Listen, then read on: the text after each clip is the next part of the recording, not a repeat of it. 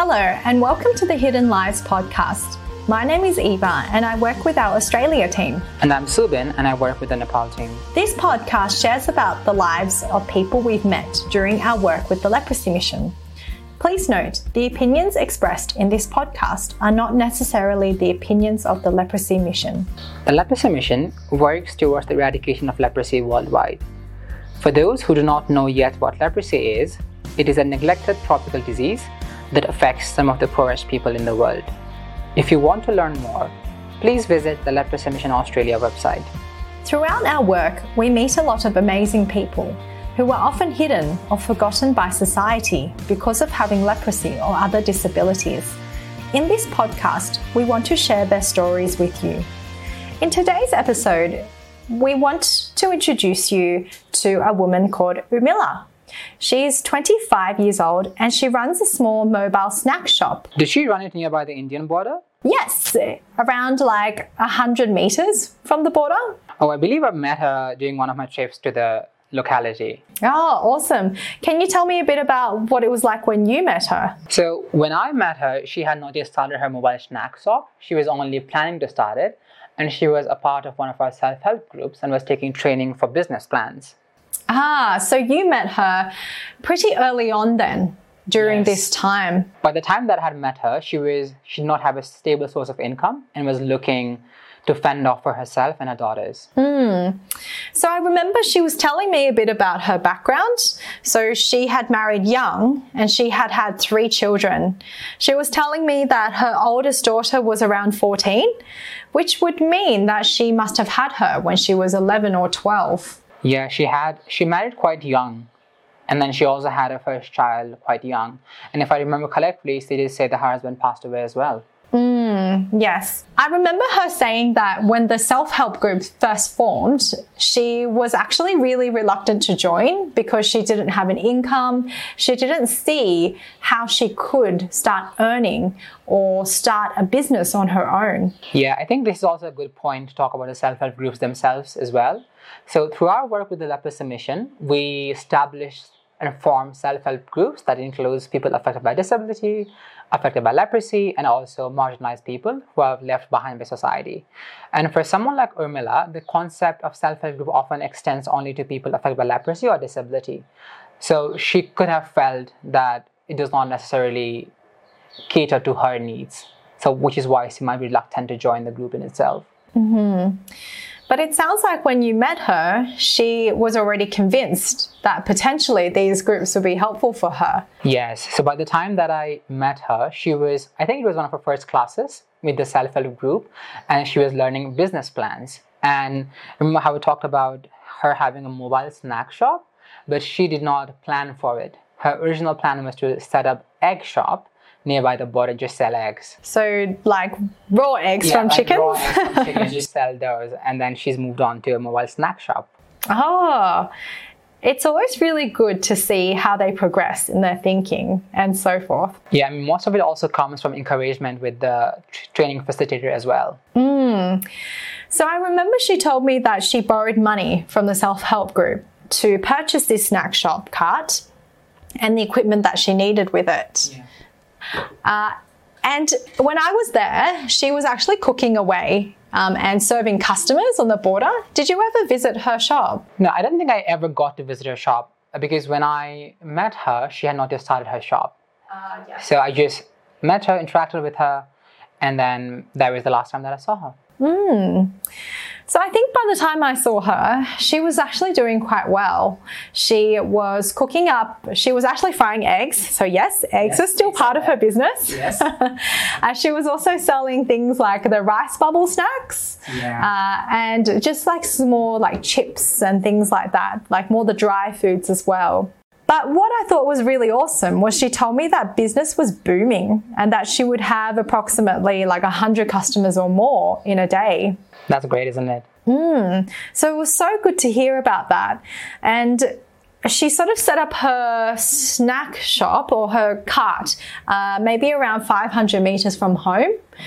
And so it meant that her children could help her out with some housework and so forth, and she could still sort of watch out for them. That's a big part, isn't it, for her to be able to tell her children to help her out and ask her children for help as well. It's such a big part for her life.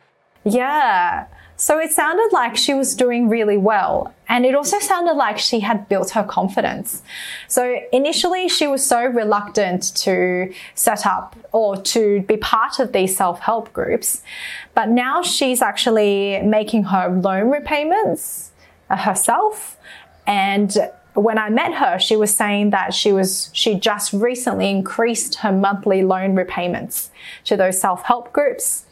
And she's actually now part of their leadership team on the board of their cooperative. What position she is in at the moment? I think she was part of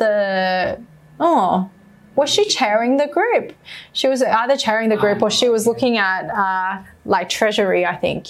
I'd forgotten exactly what position she took. It's great to see that she's taken up a position, because when I met her, she did not have any of the leadership sort of tendencies or even desire to move on a leadership position. So it's actually really great to hear that she's taken over in herself. And so when I asked her about what she was worried about, she said that she was worried because her shop was set up on land that's not hers. So she was scared that the owner might one day decide to retake the land and then she'd have to move somewhere else. With the cart shop, because it's mobile, you can set it up anywhere, but you also got to pay attention to which land you're setting it up on. And I think one of the highlights for me, though, when I met her was actually when we tried to get a consent form from her. So we had a bit of a miscommunication at this time. And when I asked her for permission to share her story with people, say in Australia or overseas, she thought that I wanted her to come to Australia with me. What was it that made it miscommunication? I'm not quite sure. I think maybe it was the way it was told. Yeah. And so she might have misunderstood what I meant when I said her story.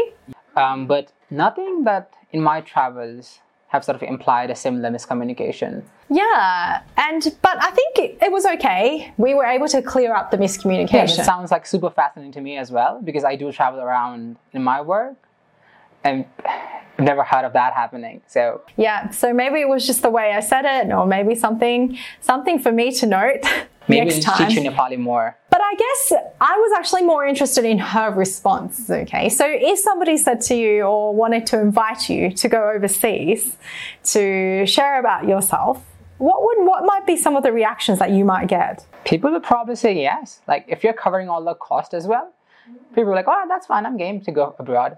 So for Urmila, she was actually completely horrified by the idea. Oh. She was like, no, I can't do that. I don't have a husband, so I can't leave my community. I can't go with you because it's not appropriate. I think it boils down to the traditional men and women role that she's grown around and how societies have structured in the past. So much of it comes down to that as well. Yeah. And I guess I wanted to ask a little bit more about that, or talk a little bit more about that, because I guess I didn't realize how traditional maybe some of those views had been. And for her to then have set up a shop by herself must have been actually a really brave thing for her to have done, because she's stepping outside her norms, would you say? People enforce them on themselves, and society also enforces them on the person.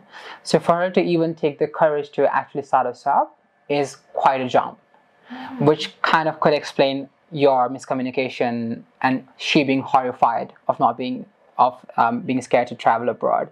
But in her setting up a shop is a change in itself that needs to be celebrated.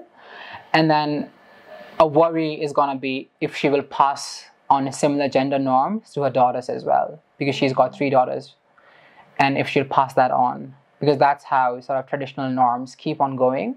Do you think for Urmila, she would have seen what she's doing is inappropriate, or do you think for her it was a confidence builder? If I was in her shoes, I would definitely be worried what the society would think of me, and if they would not like the step that I'm taking now with establishing a shop. But then for her, it's also about survival now. So maybe at this point you just say your survival instinct kicks in, and then you got to feed yourself and got to feed your kids. So even if she in her back of her mind thinks that she's going against societal norms with the male classic breadwinner mentality. She has to do it because she needs herself and her kids to survive. Yeah.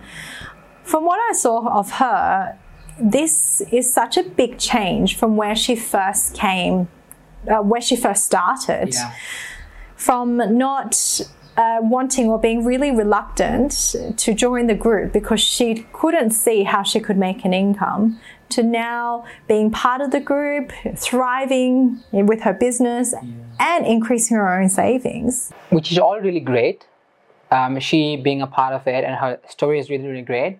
But you also got to sort of realize is not everything changes and not all the thinkings change. Because when I met her, she did bring up the story of how she won't be able to give dowry to her eldest daughter, to marry off her daughters. So was that a worry when you met her as well? It was actually, now that you mentioned that. So part of the reason for her, in terms of saving money from her business, was to make sure that her daughters had a good dowry so that they could marry well in future. It's a constant worry for women, especially down in the South and maybe in rural areas as well. The system is not so much prevalent in city areas these days because of the education and awareness and stuff. But with rural areas, dowry is still so much present. And then we've actually heard cases of women committing suicide because they were pressured by the groom's family to bring more dowry in. And even grooms abusing their wives because they didn't bring enough dowry. So it is a problem. And there were sort of protests against, every time a suicide case pops up, people do protest. But then so much of it is tied with people's thinking, even though it is illegal in Nepal to give and take dowry, but it's tied to people thinking. So even if law forbids it, they do give it and the system is still present. So for Urmila, it must have been a really big pressure for her then, knowing that her husband wasn't there to help her make money anymore, and she had to bear that responsibility. Yeah, I mean, she comes from a different community. So even if I am a Nepalese person and I'm part of this society, some of the things that she has to go through is completely alien to me because I was raised in a different set of circumstances and she lives in a different set of circumstances. So I probably would not be the best person to talk about something that she has to go through and some pressures she has to feel.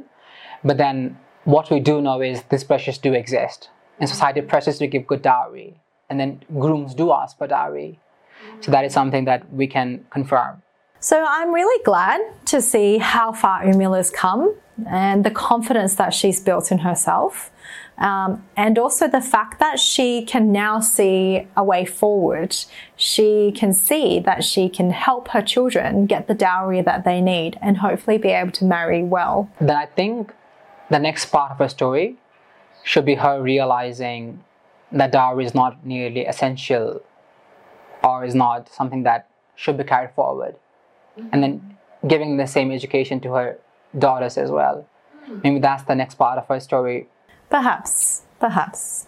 We will have to see. Yes. But when you see a photo of Urmila, she's very pretty. She's got very nice dimples when she smiles. Very nice dimples. And she just looks so young, but also so happy at times as well. When you look at her, it doesn't look like she's got all these pressures and burdens on her. But again, that is, you can never judge. That's right. It's been a great story. I genuinely do hope that I get to meet her again. And that some of the things that we talked about here today could have changed in her life. And I still say this as a story to be continued and see where her next stop goes to. Absolutely. So thank you for joining us today. We hope that this story has been of interest to you. If you have any questions or want further information about Urmila, please send us an email at communications@leprosymission.org.au. Thank you so much. We'll catch you later. Bye.